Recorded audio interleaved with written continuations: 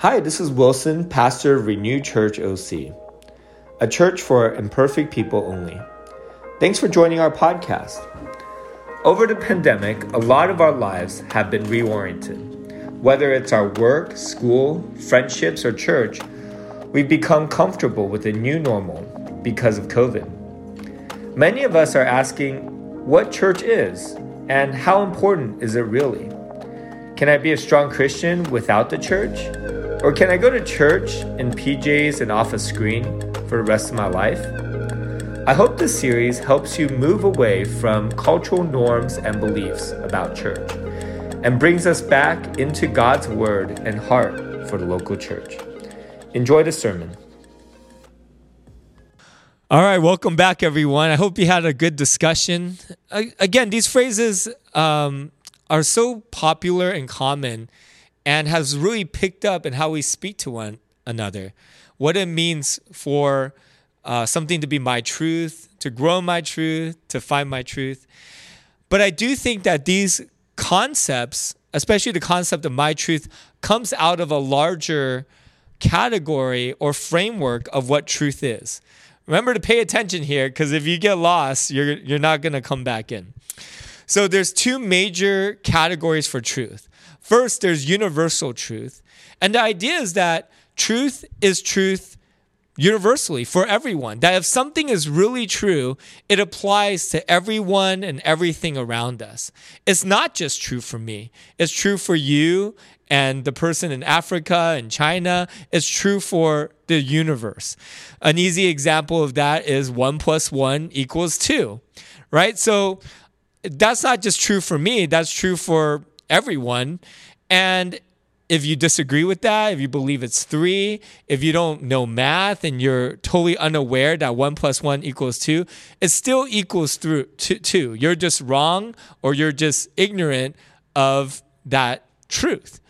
So that's one concept of universal truth. And it doesn't just apply to math. It applies to ethics, to morality, to religion, to gender, to sexuality. It applies to every category, this idea of universal truth. If there is a truth, it applies to everyone. And then there's relative truth. And that's kind of a lot of the phrasing of my truth. The idea is that truth is for me. It's relative to me. And your truth is for you. It's relative to you.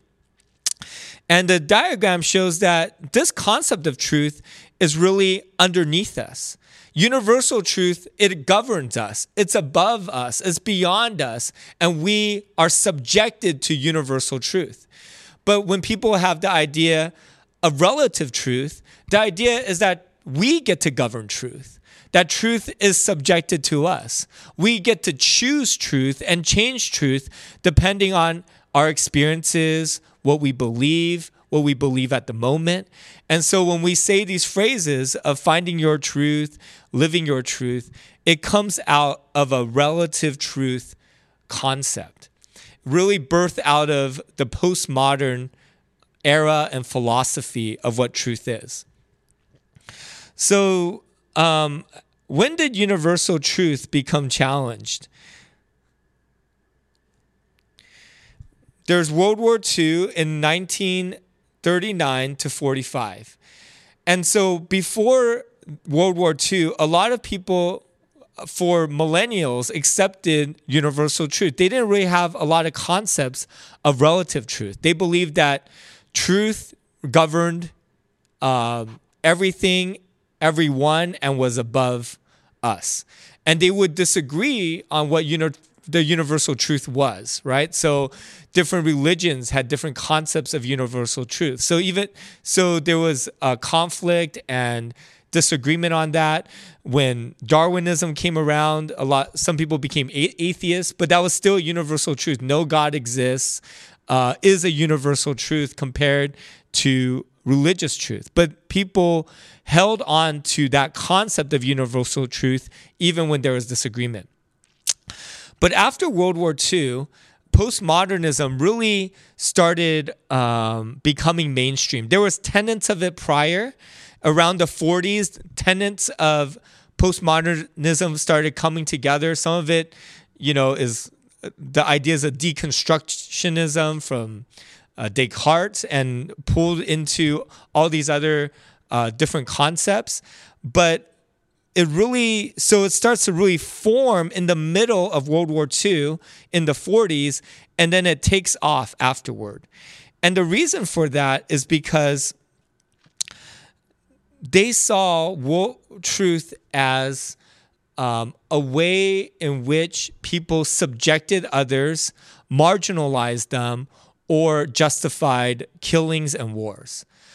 Truth became weaponized, throughout all the centuries, but it became so explicit and in front of people's faces that they wanted to combat the ideas of universal truth in order to democratize truth, as well as take it away as a means of power and weaponization. An easy example of this is Hitler Germany, where Hitler is saying, hey, if you have blonde hair and blue eyes and you're German, you are the supreme race, right? You're superior to all the other races. That's a truth. And the outcome of that truth is that Jews were massacred. There's concentration camps and genocide. So these philosophers said, what if we took away truth so that people didn't have that to hold as a means of power and weaponization? When you look at the truth of communism and the ideology of that, it caused massacres in China and Russia. If you look at the wars between democracy and communism, we see massive deaths around Vietnam, Guam, right? That whole coastal region. And so as people are coming out of World War II, these philosophers and artists are saying, maybe if we de-weaponize truth or question whether truth even exists in a universal way, we can avoid these kinds of travesties, which has some value to it. So the paintings and arts, philosophies have really shifted during that time. Picasso kind of lived through both periods, right? So if postmodernism really started coming together and taking off in 1950, we see these portraits, his early works in 1896 and 1897, where Picasso is really drawing in a classical Renaissance type of way.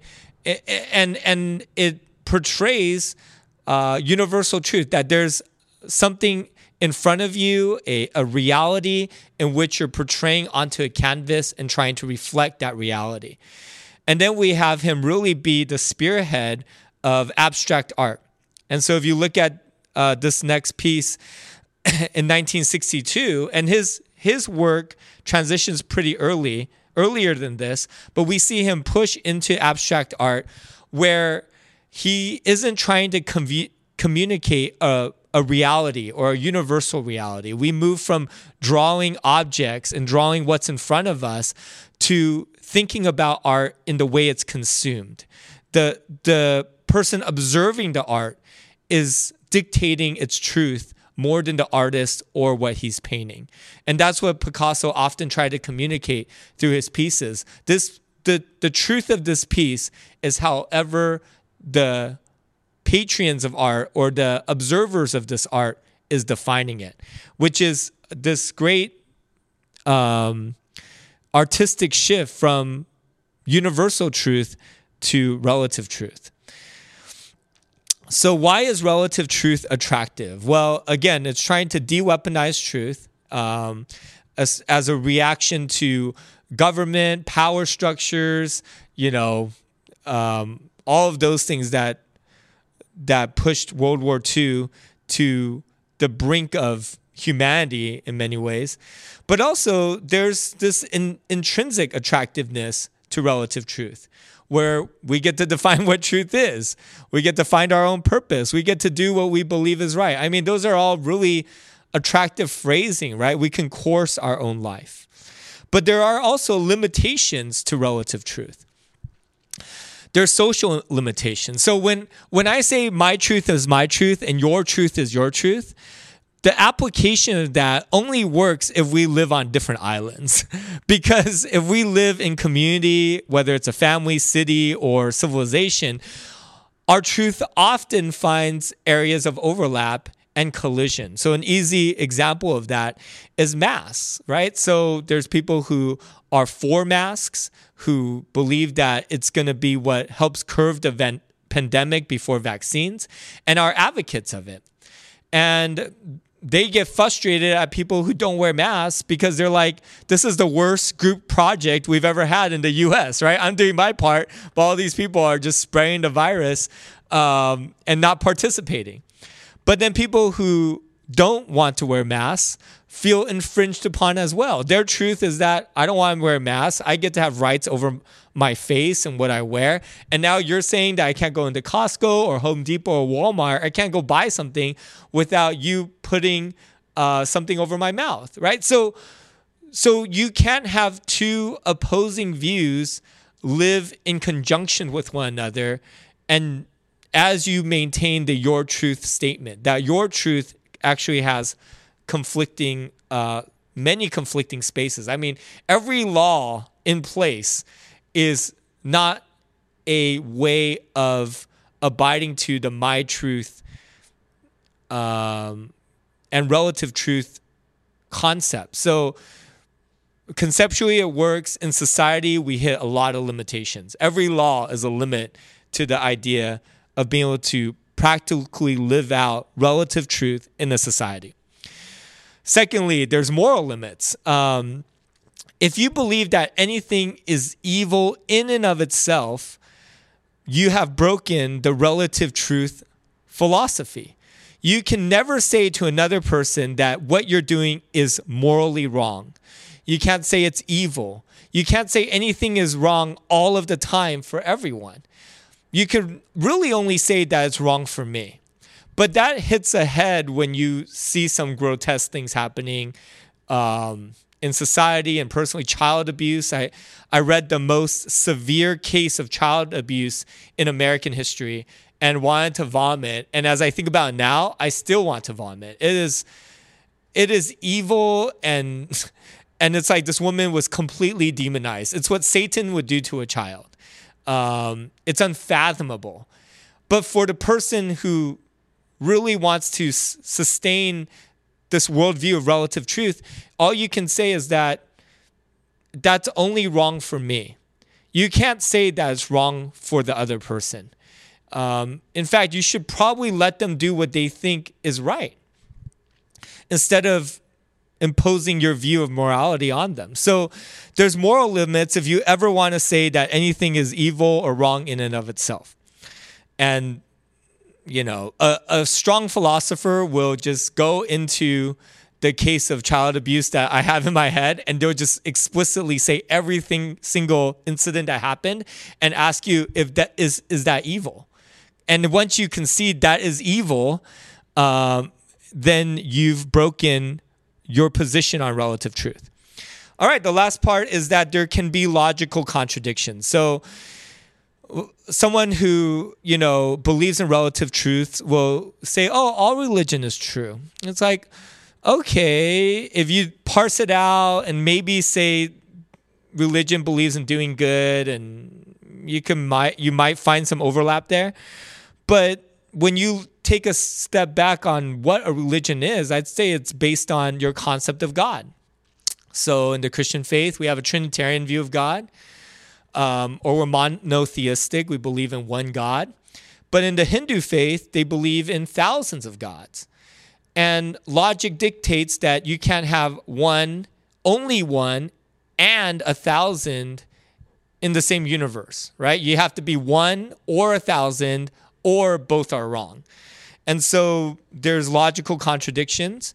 Also, the statement, there is no truth, is actually a statement of truth. So if you hold that to be universally true, you're back to universal truths instead of relative truths. So the idea of relative truth has a logical contradiction in and of itself. Also, the playing out of relative truth oftentimes is this desire to never be judged, right? Like, don't judge me. Don't tell me what I'm doing is wrong. It's true for me. And I often see violent reactions to that. So like if someone does judge that person or tell them they're wrong, they're like, you judging me is wrong. So they'll push back. But then once they say, you judging me is wrong, and they're placing a value statement on the act of judging, they've broken relative truth and re-entered into absolute truth where judging is wrong. So what they really should do is probably, if you really want to live out relative truth in a puristic way, you'll never correct anyone else, even if they're correcting you, because they should be fully entitled to their truth, even when their truth says that, even when their truth is universal truths that believe your truth is false. Like you should be like, that's fine because it's your truth, and why would I ever correct someone else on their truth? Possibly never propagating your own beliefs of relative truth. Hopefully you stayed with me there. But let me slow down a little bit and talk about relative truth and universal truth from a theological perspective, a Christian perspective. And for me, it really boils down to, does God exist? A really simple question, does God exist? And I think how you answer the question of whether God exists will dictate whether you are someone who believes in universal truth or relative truth. And that was a conversation I was having on the airport with the atheist, right? She was reading this hardcore anti-Christian book written by atheists. And I was like, what are you reading? And then, I'm a pastor. And then we just had a really lively conversation after that. And she was espousing relative truth. But for me, instead of pointing out maybe some of those inconsistencies, what dawned on me was that you should be someone who believes in relative truth because you're an atheist, because you don't believe that God exists. And I should believe in absolute truth and universal truth because I believe in God. It doesn't make sense for someone who's an atheist to believe in universal truths, especially when it falls into the realm of ethics or sexuality or purpose. And it shouldn't make sense for me who believes in God to be a relativist. And this is why. If you look at the diagram again, and you believe in relative truth, okay, if you're an atheist, what it means is that truth has to be derived by either yourself or the people around you. That we are, as we know it from an atheist perspective, the most intelligent beings on the face of the planet, and probably the only species that is able to wrestle with morality, right? I don't really see other animals asking whether this is good, and possibly what self-consciousness and purpose looks like. Maybe dogs. I love dogs. So if I am the most powerful being in existence that I know of, I would then derive truth either from me or from other people around me. But why would someone else be able to dictate what I believe if we are just people existing? Why would they ever have the authority or power or rights to dictate my truth, to dictate truth from a universal perspective? I mean, we're both human. We're caught in our cultural context, in our time period. We only have 0 to 100 years of life to live. We have a worm's perspective when it comes to these grand concepts of morality and purpose. And your worm perspective and my worm perspective, why would you think that you have the 3,000, 30,000 foot view? Why would you believe anyone else has that? And so it makes no sense to have someone else tell me what truth is. I should be able to dictate truth for myself.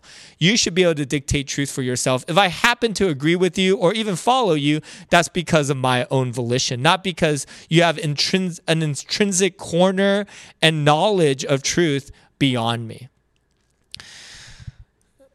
But if I believe in God and a Christian God, if I believe that there's a being out there with absolute knowledge, who is eternal, who created everything, who wants to communicate those things with me, then I should believe in universal truth because I have a being with universal insight into life, into creation, into my own purpose, right? Okay.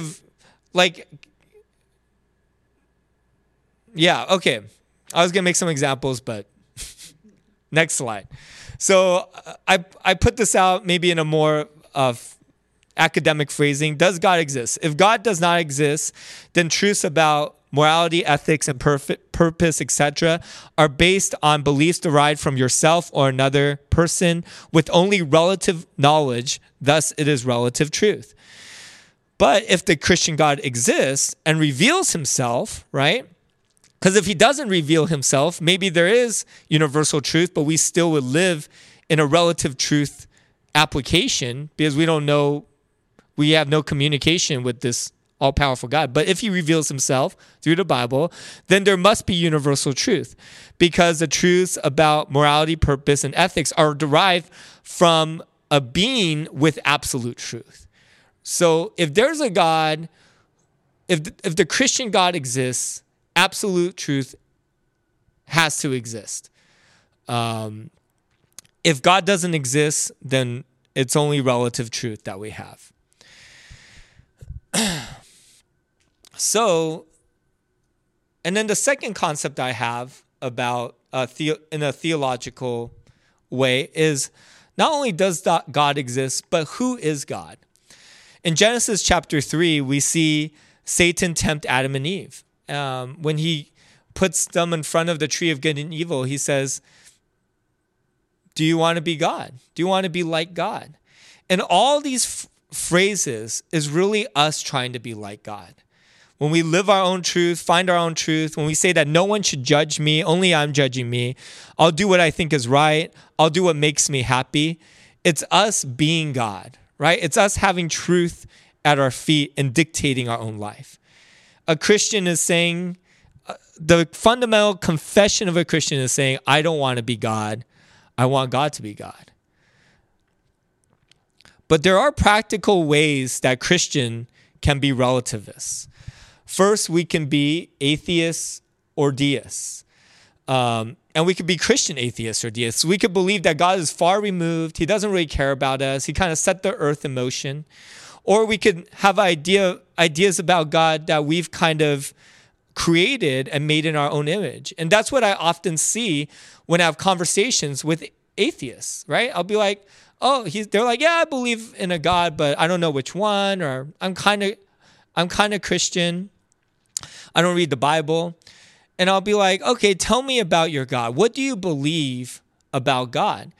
And they have some beliefs about God. Most atheists have beliefs about God. Oh, he's all loving, or he doesn't care about us much. He's a little, so on and so forth.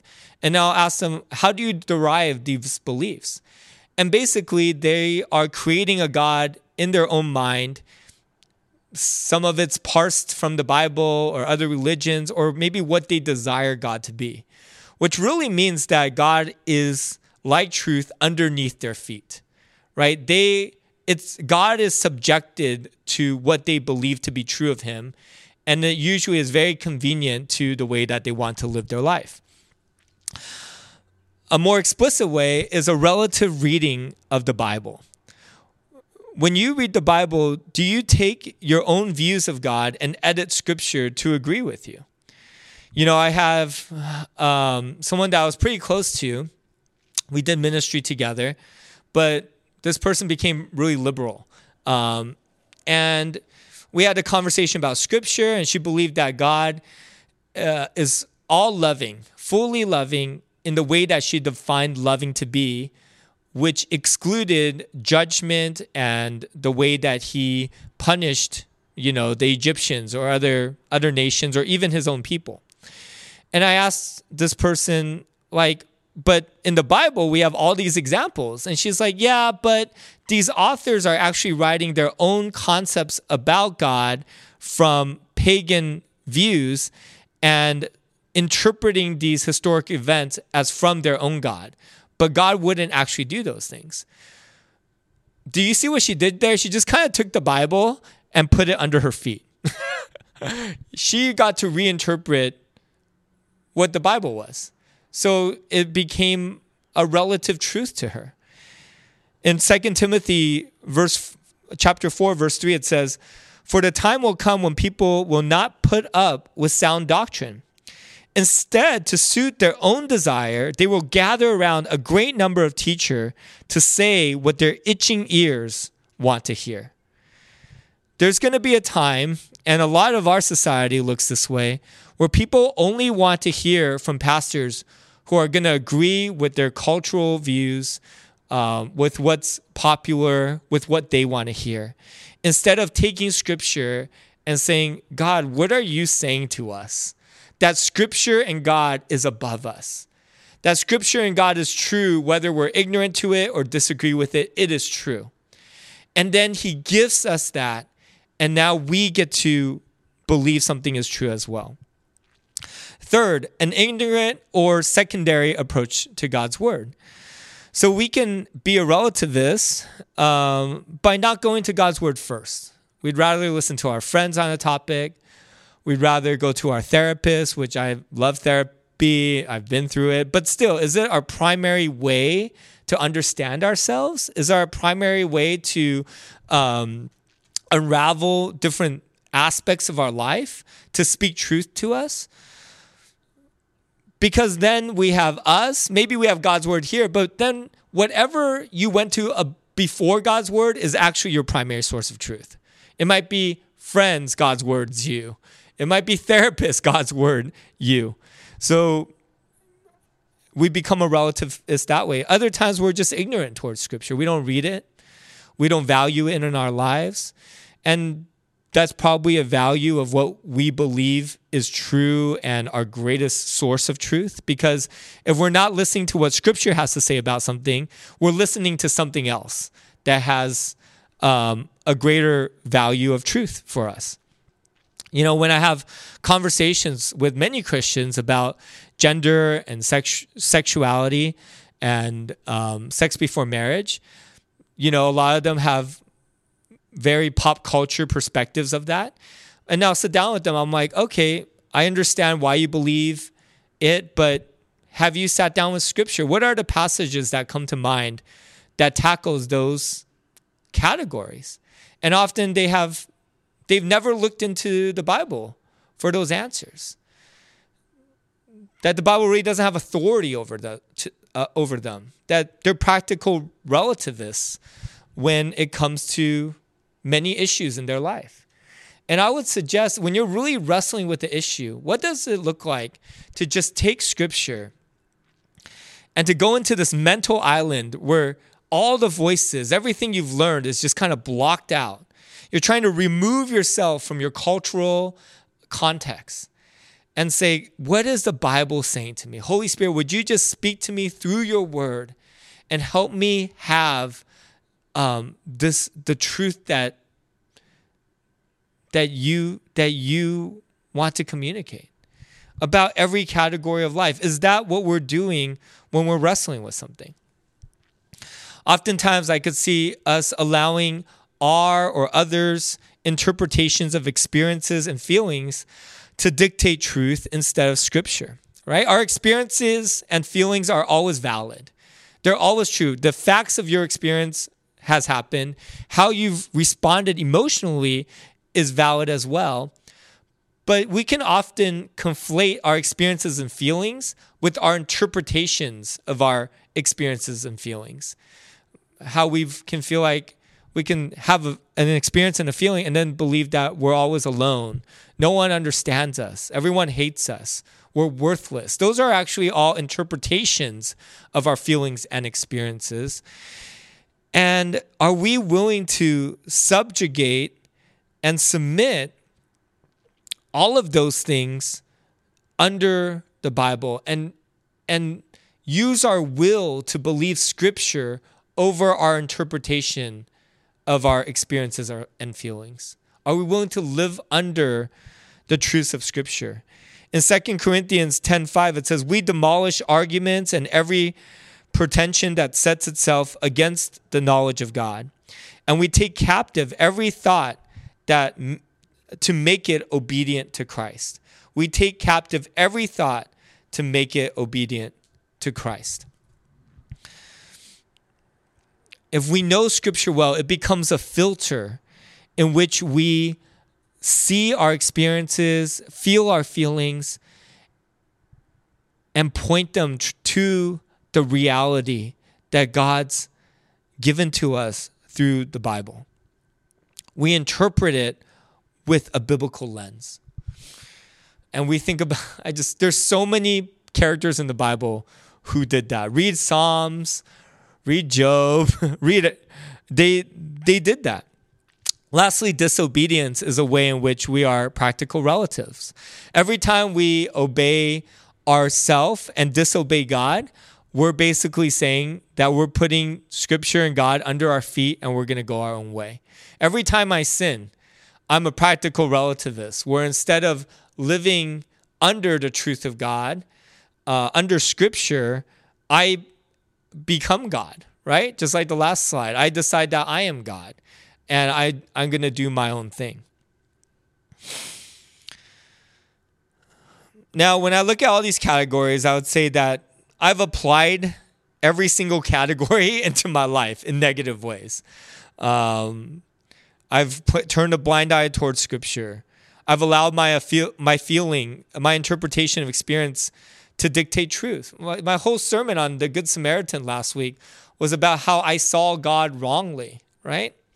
So I am not exempt from all these practical ways of Christians being relativists. Lastly, I do want to point out how postmodernism and even postmodernism as a whole and its motivations have challenged and benefited, I would say, the Christian church, and pointed out some things that we were missing. I don't think that relative truth is true, but postmodernism, if you understand it more broadly, actually has a lot of important critiques for the Christian church and has really shaped how I do ministry and pastoring. So I think one example that comes to mind is that our story and experience is an essential part of the truth we receive from God. That truth doesn't just reside in the Word of God, but is supposed to integrate into our life and become true in our experiences. And that's a way in which God allows us to know His truth, is that we read something in Scripture and then He actually crafts curriculum throughout the trials and blessings of our life so that that truth becomes who we are. So our story and experience is actually how God allows truth to be a part of us and not just separated from us. In Revelations chapter 12, verse 11, it says, they triumphed over Satan by the blood of the Lamb and by the word of their testimony. They did not love their own lives so much to shrink from death. So the testimony, the story of the saints, alongside of the death of Christ and the gospel, is what triumphs over Satan. That our story is intrinsic to how the gospel is spread and takes root in our life. Secondly, truth has power and needs to be wielded in the hands of the humble. So this critique that truth and power are interlaced is true. And that power can be weaponized is also true. I totally agree with that critique from the postmodern perspective. And I've seen that being abused at church. The pastor has a mic, knows Scripture a little better, and can easily use that to dominate, marginalize, and shame people. There's times where I listen to other pastors and I'm like, wow, he's explaining Scripture correctly. But man, is he doing it in a condescending way? Man, do I feel like crap as I'm listening to him preach, like unnecessarily. Like I actually love Jesus, but he's telling me I don't. There's this guy who's in his sermon telling me that I'm not a Christian and I don't love Jesus. I'm like, how do you know that? Like, and the assumption is that he really loves Jesus, and only he like does things right. And I think about 1 Corinthians 8. It says, "But knowledge puffs up, but love builds up." Why I point to these passages, especially in this section, is because I don't believe these things because postmodernism, I think, pushed me to scriptures that already valued these things. It's not dictated by postmodernism, but it was a helpful pointer in the way that it's shaped my thinking. So I hope that as you hear my sermons, that I can share my weakness and struggle with you, that I can be someone who journeys with you, that I can be a humble hand holding truth for you. And I know I don't do that perfect, but that's really why I preach the way I do. That's why I don't yell. That's why I don't point my finger or throw Bibles, is because I think this is a great critique. Truth has power and needs to be wielded in the hands of the humble. I also think, man, isn't that how the Lord speaks to us? The ultimate handler of truth, the creator of it, speaks to us in whispers, holds us gently in his truth, is a humble carrier of truth in our hearts, because he's not trying to dominate our wills. He's trying to woo and pull us in with his love, and allowing truth to penetrate us that way, allowing us to choose the truth that is real. And I hope that I could be a reflection of the Lord in that. If anyone should be able to scream and pound truth and step on us, it's the Lord. A side tangent, I was watching The Shack on Netflix. It's this pop Christian book, and a lot of people have issue with it because God is portrayed as a black woman there, but I think they explained that part well. I understand why we would have issue with it, especially as Mother God is becoming a thing. It was written prior to that. Theology outside of that is like almost perfect. But it's this man who's kind of a nominal Christian. His daughter gets abducted and killed and probably raped. So he's just pissed off at God, and his family's falling in shambles. And then the Trinity, God the Father, Jesus, and the Holy Spirit, invites him back into this cabin where all this horrific things happens to his daughter. But the cabin's kind of remade. And they have this weekend with him. And you really feel like you're meeting God in this film, right? And he is so angry, which I get it. Like, I would be pissed. I mean, it's the most horrific thing that can happen to a parent. But the Lord, the Father, Jesus, the Holy Spirit, how they're portrayed, is just having gentle conversations with him the whole time. And you're just waiting for them, as he's like lashing out, to flame up and just like overpower him. And they never do. And that was like the most beautiful part of the film. I think it's still on Netflix, The Shack. Great philosophy, theology, and a really difficult conversation, which we all ask about. All right, last part, and I'm pretty much done with the sermon, so excuse that tangent. Humility in the limits of revealed knowledge and personal perspective. I think postmodernism has challenged us to really understand that when we're preaching and when we're reading God's word, we're reading it captive to our gender, our ethnicity, our story. We don't have the whole picture. And that there's a lot of knowledge that is not revealed in Scripture. A lot. There's a lot of mystery out there. We have what's essential. We have enough to equip us, to give us purpose, to speak about ethics and eternity and who God is. We have so much in Scripture, but there's a lot that isn't in there as well. There's a lot that the Bible does not speak to. But Deuteronomy 29:29 says, the secret things belong to the Lord our God. He knows everything. He doesn't reveal it to us. There's so much he doesn't tell us about. The secret thing belongs to the Lord our God, but the things revealed belong to us and to our children forever, that we may follow all the words of the law. Can I read that again? The secret things belong to the Lord our God, but the things revealed, the things in Scripture, the things that he has shared about who he is and who we are and how we should live, the purpose we should have. He shares all of that. Belong to us and our children forever, that we may follow all the words of the law. He's revealed so much to us. And I wonder if that's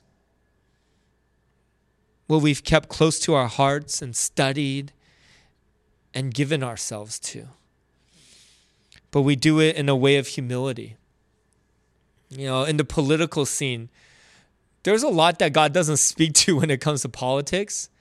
But man, have Christians staked their whole faith and the faith of others on their political positions.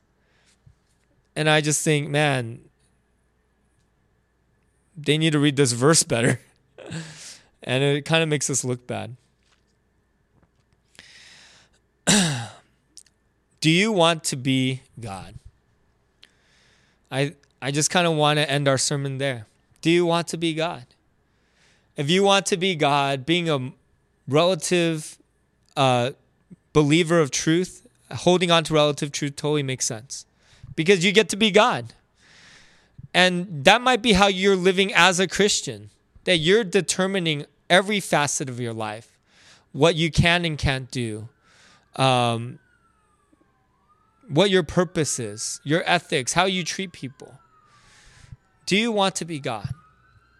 Or do you believe that there's a God who has truth above us, governing us, and always there, regardless of whether we believe or rebel or submit to it? But if we submit to it, it is a gift to us. To not wander in darkness, to not be blind anymore, but to see truth and allow the truth to set us free, to live with purpose and conviction and in a way that is anchored and principled, to live in a reality that is true instead of false. I hope and pray that you would allow God to be God, who generously gives us Scripture and reveals this truth to us and allows us to live in a meaningful way, in the way that we were created to live, right? If there's no God, how should anyone else tell me how to live my life? Why should one ant tell the other ant their purpose? How does a pen tell a cup why they were made? But we have a Creator who made us, who loves us, who's given us purpose, and who speaks over us. All those things. What an amazing gift. Father, thank you so much for your word. It's being challenged. There's people who say they know and love and believe in Scripture, but they believe it in a relative way. It's actually under their feet, subjected to them, and they're really God. They're the God of the Bible. And then there's those who say in their prayer of confession, in their first steps towards you, Jesus, forgive me of my sins. Forgive me for trying to be my own God, for living my truth. I want you to be my God, and I want to live your truth. Would that be our prayer in the first steps of coming to you and becoming Christian? And would that be our prayer today? In Jesus' name, amen.